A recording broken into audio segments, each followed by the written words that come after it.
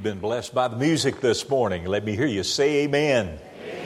Amen. It is so good to see all of you on this Lord's Day. I appreciate you coming out and being faithful week by week here at Starnes Cove. Well, I'm going to ask you to take your Bibles today and turn with me into the New Testament, to the Gospel of Matthew, Matthew chapter 16, and we're going to look at verses 13 through 19. And I've entitled the message, Let the Church Be the Church. In Matthew chapter 16, we begin reading in verse 13. And the Bible says, When Jesus came into the region of Caesarea Philippi, he asked his disciples, saying, Who do men say that I, the Son of Man, am? So they said, Some say John the Baptist, some Elijah, and others Jeremiah or one of the prophets.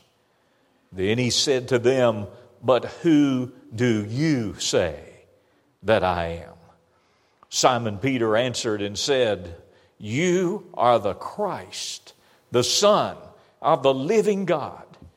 Jesus answered and said to him, Blessed are you, Simon Bar-Jonah, for flesh and blood has not revealed this to you, but my Father who is in heaven. And I also say to you that you are Peter, and on this rock I will build my church, and the gates of hell shall not prevail against it. And I will give you the keys of the kingdom of heaven. And whatever you bind on earth will be bound in heaven, and whatever you loose on earth will be loosed in heaven. Then he commanded his disciples that they should tell no one that he was the Christ. May God bless the reading of his word this morning. You know, the greatest institution upon the face of this earth is the church of the Lord Jesus Christ. It is the church that Jesus has bought and purchased with his own blood. And so, church, you are a precious, cherished possession of the Lord Jesus Christ. Now, we live in a modern time here in the 21st century where some people look around us and they say that the church is on its way down, that churches everywhere are on their way out. Well, let me just say to you that in one manner of speaking, I agree that church is on its way out. And here's what I mean by that. Jesus has saved the church out. Jesus has called the church out. Jesus has sent the church out. And one day Jesus is coming to rapture the church out. So the church is out, but in a different way than the world thinks that she is. You know, sometimes we look at what we're doing as a church and we compare ourselves with other churches and we sort of get a flavor of where we are and in relationship to them. And sometimes we can make ourselves look better than we should, and sometimes we can make ourselves look worse than we should when we compare ourselves to other people. It reminds me of the story about two mean, very wicked brothers who lived in the same community, and one of those wicked brothers died. And so the wicked brother who was still alive was in charge of the arrangements for the funeral. And so he goes to the pastor of the church where he and his brother had never attended. They'd never thought about the Lord or thought about the church very much. And so he goes to the pastor of the local Baptist church and he explains to him that he needs someone to conduct the funeral for his brother who has just passed away. Well, the pastor knew all about that brother and knew what a wicked man that he was and what a challenge it would be to do a funeral like that. And then the wicked brother said to the pastor, he said, Now, Pastor, I want you to understand how serious we are about you doing this funeral. And if you will do the funeral for my brother and you will get up in the pulpit and you will call him a saint, there's $1,000 in this funeral for you, if you'll just do that. Well, the pastor, being a man of God and a man of integrity, but also having two children in college, he realized that he could use the $1,000, and he thought, okay, how can I handle this? How can I tell the truth and yet get the $1,000? And so on the day of the funeral, the pastor stood in the pulpit, and here was this man laying in the casket in front of him. He's conducting this funeral. And so the pastor stands in the pulpit and he says, now, ladies and gentlemen, all of you know this man who is laying here before us in this casket today. You know what a wicked and vile man that he was. You know all of the sins that he committed and what a terrible lifestyle that he lived. But I suppose that you'd have to say that compared to his brother sitting over here, you'd have to call him a saint. And so he ended up doing okay with that after all. But when we compare ourselves to one another, we get a distorted picture of who that we really are, don't we?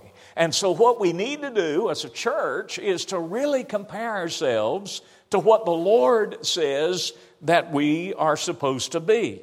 Well, in this passage of Scripture that we're looking at this morning, we see something that happened in the life and ministry of Jesus about 6 months before His crucifixion. For 3 years prior to this, the disciples of Jesus attended the world's greatest seminary. They sat at the feet of the Lord Jesus Christ. They heard His words. They saw His miracles. They watched how He interacted with people. And they learned all the things they needed to learn from watching with Jesus and being there at His side. Well, at the end of their 3 years together, Jesus gave them a final exam. And the final exam had just one question on it. And the one question was this: who do you say that I am? Who do you say that I am? And the disciples began to answer. Some say that you're Elijah, or you're Jeremiah, or you're John the Baptist resurrected from the dead. But Jesus said, no, I'm not talking about who other people say I am. Who do you say that I am? It's very important that all of us be able to answer that question, isn't it? Individually, to be able to say who Jesus is. And Simon Peter answered on that occasion, and I think he made probably the greatest statement that he ever made, when he said to Jesus, you are the Christ, the Son of the living God. Now, out of that statement and out of this occurrence in the life of Jesus, I want you to see 4 very important truths that will transform our thinking and allow us to really be the church and do the work of the church in this 21st century in which we live. So, the first truth that I want to call to your attention today is the saving belief of the church.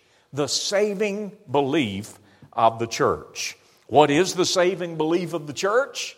It's all wrapped up in that statement made by Simon Peter when he said about Jesus, you are the Christ, the Son of the living God. Now, this saving belief involves, first of all, a personal conviction about Christ. Every born-again Christian must believe that Jesus is the Christ, the Son of the living God. And this was the confession. This was the conviction that Simon Peter came to about Jesus when he said, you are the Christ, the Son of the living God. And of course, Jesus told Peter, he said, now Peter, you didn't come to this conclusion just by yourself. This didn't come by flesh and blood. This didn't come by brain power and intellect. But this came because the Heavenly Father revealed this unto you. I want to remind you that Simon Peter sat there in the presence of Jesus for 3 years, listening to Him teach and preach and share the Word of God and do miracles and all these things. And yet Jesus said that it was the Father in heaven who had to reveal to Simon Peter who Jesus was. Oh, that is such a reminder to me and to you as we share the gospel of Jesus Christ with other people, as we share personally, and as I preach from the pulpit. It is a reminder to me that God has to be the one to ultimately convince people of who Jesus is. We can do our best. We can share the word, but anything we can talk somebody into, somebody else can talk them right back out of it. But when you come to the personal conviction, because God has revealed it to you that Jesus is the Christ, the Son of the living God, that is something that cannot be taken away from you. And so when Peter said, "You are the Christ, the Son of the living God," it involved a personal conviction about Christ. But it also involved a personal confession of Christ. Peter said it outwardly, openly, publicly, without shame. He said it gladly. You are the Christ. You're the Messiah. Not someone else, but you. You are the Christ. Proverbs chapter 14, verse 12 says that there is a way that seems right to a man, but at the end is the way of death. We live in a world today where people get some kind of a secular mindset about who does and who doesn't go to heaven. And we want to just try to make it as though that people can believe anything, do anything they want to do, have any kind of a belief system they want to, and ultimately God's going to let everybody into heaven when it's all said and done. But let me say to you, Simon Peter, his statement, "You are the Christ. You're the Messiah." It's not someone else. Jesus Christ said, "I am the way, the truth, and the life, and no one comes unto the Father but by me." And so I'm here today to tell you on the authority of God's Word, without stammer, without apology, that Jesus Christ is not just a good way to heaven. Jesus is not just the best way to heaven. Jesus is the only way to heaven. He's the only way that people will get there. And so it's important that you come to this same place where Simon Peter did, where you can look at Jesus and say, "You're the Christ. You're the Messiah. You're my hope of life here. You're my hope of life in eternity to come. Jesus, you are everything to me. All my hope is bound up in you." A personal confession about Christ, but also this involved a personal conversion through Christ. A personal conversion. After hearing Peter's confession, Jesus turned to Peter and said to him, "You are Peter, and upon this rock I will build my church." Now, there's something going on there that when we read this in English, we don't quite capture what is there in the Greek text in which the New Testament was written. But Jesus is actually saying, "You are Peter, you are Petros, you are a small rock. And upon this rock, upon the strata, upon the Petra, the foundation rock, the stratum of rock." I believe there Jesus is referring to himself, and he says, "Upon this rock I will build my church." So what's happening here is that Peter is becoming a piece of the rock. Peter is a partaker now of the divine nature. Jesus is saying, "Peter, you've been changed. You're part of the new nature." And when you come to faith in the Lord Jesus Christ, we become partakers of the new nature too, don't we? That's why Paul said in 2 Corinthians 5:17, "Therefore, if anyone be in Christ, he is a new creation. The old things have passed away. Behold, all things are become new." And so Jesus has come to give us a new nature, to allow us to share in His nature. And because of that, our lives are changed, our lives are different. And so the first important truth that we need to see in this passage is bound up in that statement, "You are the Christ, the Son of the living God," and it involves the saving belief of the church. But the second important truth about the church we need to see regards the sovereign builder of the church. The sovereign builder of the church. In verse 18, Jesus said that I will build my church. Jesus said He was the builder of the church, that He would do it. He is the sovereign builder, and He is building upon the foundation of Himself. Now, let me endeavor to try to clear up a misconception that often occurs at this point regarding this particular passage of Scripture. Many people get confused and think that Peter is the foundation of the church. Well, what is really being said here? When Jesus said, "You are Peter, and upon this rock I will build my church," what is meant by that statement? There are at least three possibilities of where people have gone with their thinking in regard to answering that question. The first way that it's answered is to say that Jesus was referring to Peter. And if so, that would mean that Peter was the first pope. And of course, that's what the Roman Catholic denomination believes. But there's a second option here about what was being referred to. Jesus was referring to Peter's confession when he said, "You are the Christ, the Son of the living God." Could it be that Jesus is talking about the rock that He's going to build upon is this confession of Peter, this belief that Jesus is the Christ, the Son of the living God?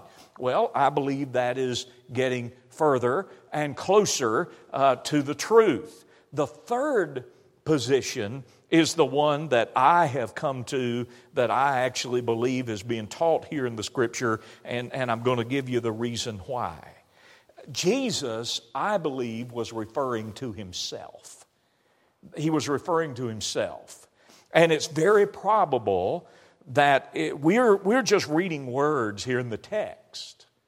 Suppose there had been a gesture or a hand motion that would have made it clear to those who were there. For example, suppose Jesus is talking to Peter and He says, "You are Peter, and upon this rock I will build my church." Jesus talking about Himself and referring to Himself.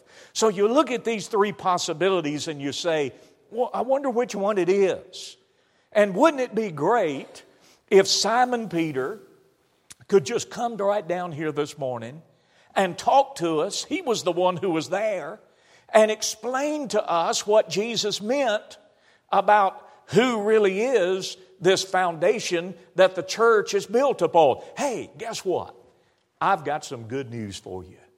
Peter can come here today and he can explain it to us. So turn with me over to the book that bears his name, one of the two books that bears his name, the book of 1 Peter chapter 2, verses 4 through 8. 1 Peter chapter 2, verses 4 through 8. And Simon Peter, as he writes these words, I think you'll understand very clearly who Peter believed the rock to be. Okay? All right, look at it. 1 Peter chapter 2, beginning at verse 4. Coming to Him as a living stone, rejected indeed by men, but chosen by God and precious. You also, as living stones, are being built up into a spiritual house, a holy priesthood, to offer up spiritual sacrifices acceptable to God through Jesus Christ. Therefore, it is contained in the Scripture, "Behold, I lay in Zion a chief cornerstone, elect, precious, and he who believes on Him will by no means be put to shame. Therefore, to you who believe, He is precious. But to those who are disobedient, the stone which the builders rejected has become the chief cornerstone, and a stone of stumbling, and a rock of offense. They stumble, being disobedient to the word to which they were appointed. Well, doesn't it become clear in reading this passage of Scripture, Simon Peter's own words, who he believes the rock, the stone, the foundation of the church to be? Peter's not talking about it being himself. He's not talking about it being us. He's talking about it being Jesus. He is the chief cornerstone, and we then are being built as living stones upon Christ. Now, there's another point that I want you to see about this sovereign builder of the church. Jesus said He would build the church. He said He would do it. Now, when I was younger in the ministry, one of the great pressures that I brought upon myself, and many pastors do this, they feel an incredible pressure. Church leaders feel this pressure. A pressure to build the church, to grow the church. And yet Jesus said He would do it. He said, I will build my church. There's a story that I think about often about a pastor in a certain town. The railroad track ran right through the middle of town. And every day at 12 noon, this pastor would go down to the railroad tracks and he would watch the train come speeding by. He did that every day, day after day. Finally, someone walked up to him and said, Pastor, I noticed that you're here every day at the railroad track and you watch the train come speeding by. That's unusual. Why do you do that? And the pastor responded and he said, well, you see, in my position, it's refreshing to see something that's on the move that I'm not having to push. Sometimes pastors can feel that way. Sometimes people in ministry feel like we've got to push something, we've got to pull something, we've got to do something to make something happen. And really, Jesus said He's the one who will build the church. I love the study that many Christians have done, many churches have done, called Experiencing God. And Henry Blackaby in that study talks about watching to see where God is working and joining Him in that work that God is already doing. What is God doing? He's wanting to build the church. He's wanting to grow the church. And all He's asking us to do is just join with Him in what He's already doing. Just join Him in that and let Him build the church. So, that's the second great truth that we need to see in this passage of Scripture regarding the sovereign builder of the church. But then number 3, I want you to notice the spiritual battle of the church. The spiritual battle of the church. Jesus inferred that there was a battle going on when in our text He said in verse 18 that I'll give you are Peter, and upon this rock I'll build my church, and the gates of Hades, or the gates of hell, shall not prevail against it. Brothers and sisters in Christ, we're in a battle. We're in a battle as God's people. When you become a Christian, the Christian life is not a playground. It's a battleground. And we war against the forces of evil that are in this world. We war against Satan and his kingdom and the agenda that he has. And many times, Christians get weary in that battle, don't we? And sometimes we feel like we're about to lose in this kind of battle. But I want to show you one of the most encouraging truths that I know of in Scripture today regarding the church. We're in this battle, but I want you to notice where the gates are in this passage of Scripture, okay? The gates are not on the church. The gates are on hell. It's the gates of Hades, the gates of hell, not the gates of the church. Now, let me ask you a question. Gates. Are gates an offensive weapon, or are gates a defensive weapon? Which is it? Gates are a defensive weapon, aren't they? I mean, for gates to be an offensive weapon, you'd have to pick them up and throw them at somebody. And unless you're Samson, you're not going to have much success in doing that, are you? And so gates are not an offensive weapon. Gates are a defensive weapon. Now, here's a lie that Satan has told many of us that we should not buy into. Satan wants us to believe that the gates are on the church. And that here we are as the people of God, we've hidden behind the gates and we're trying to withstand the onslaught of the enemy, and Satan is pounding against us. He is coming against us, and we're about ready to throw in the towel and to give it all up. That is not the picture of the church that is in this passage of Scripture that Jesus gave us. Jesus gave us the reverse of that picture. The gates are on hell. The gates are on hell, not on the church. And it's the church who's on the offense. It's the church who is marching against hell. It is the church who is invading hell. It is the church that has hell scared stiff. Because the church is the mighty church of God. It is to move forward with the gospel. People being saved. People coming to know the Lord Jesus Christ. The Lord energizes, He empowers, and He gives victory to the church. Now there are two hymns that picture the difference in this way of thinking. One is a hymn that I'm glad that it's been years since I've heard this hymn, and it would suit me if I never hear it again. But it's a hymn entitled, Hold the Fort. Hold the Fort. It's a pitiful song. I mean, it's a pitiful song, folks. Here's the verse. Here's one of the verses.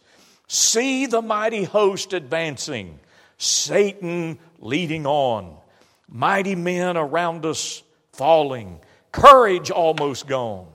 Hold the fort, for I am coming, Jesus signals still. Wave the answer back to heaven, by thy grace we will. Oh, that's a pitiful, defeated picture of a church right there, ladies and gentlemen. The church is about to go under. Satan's host is advancing, and I can just hear these people saying, we're holding on, Jesus. We're trying our best to hold on, but if you don't come soon, we're going to go under. That is the wrong picture of the church.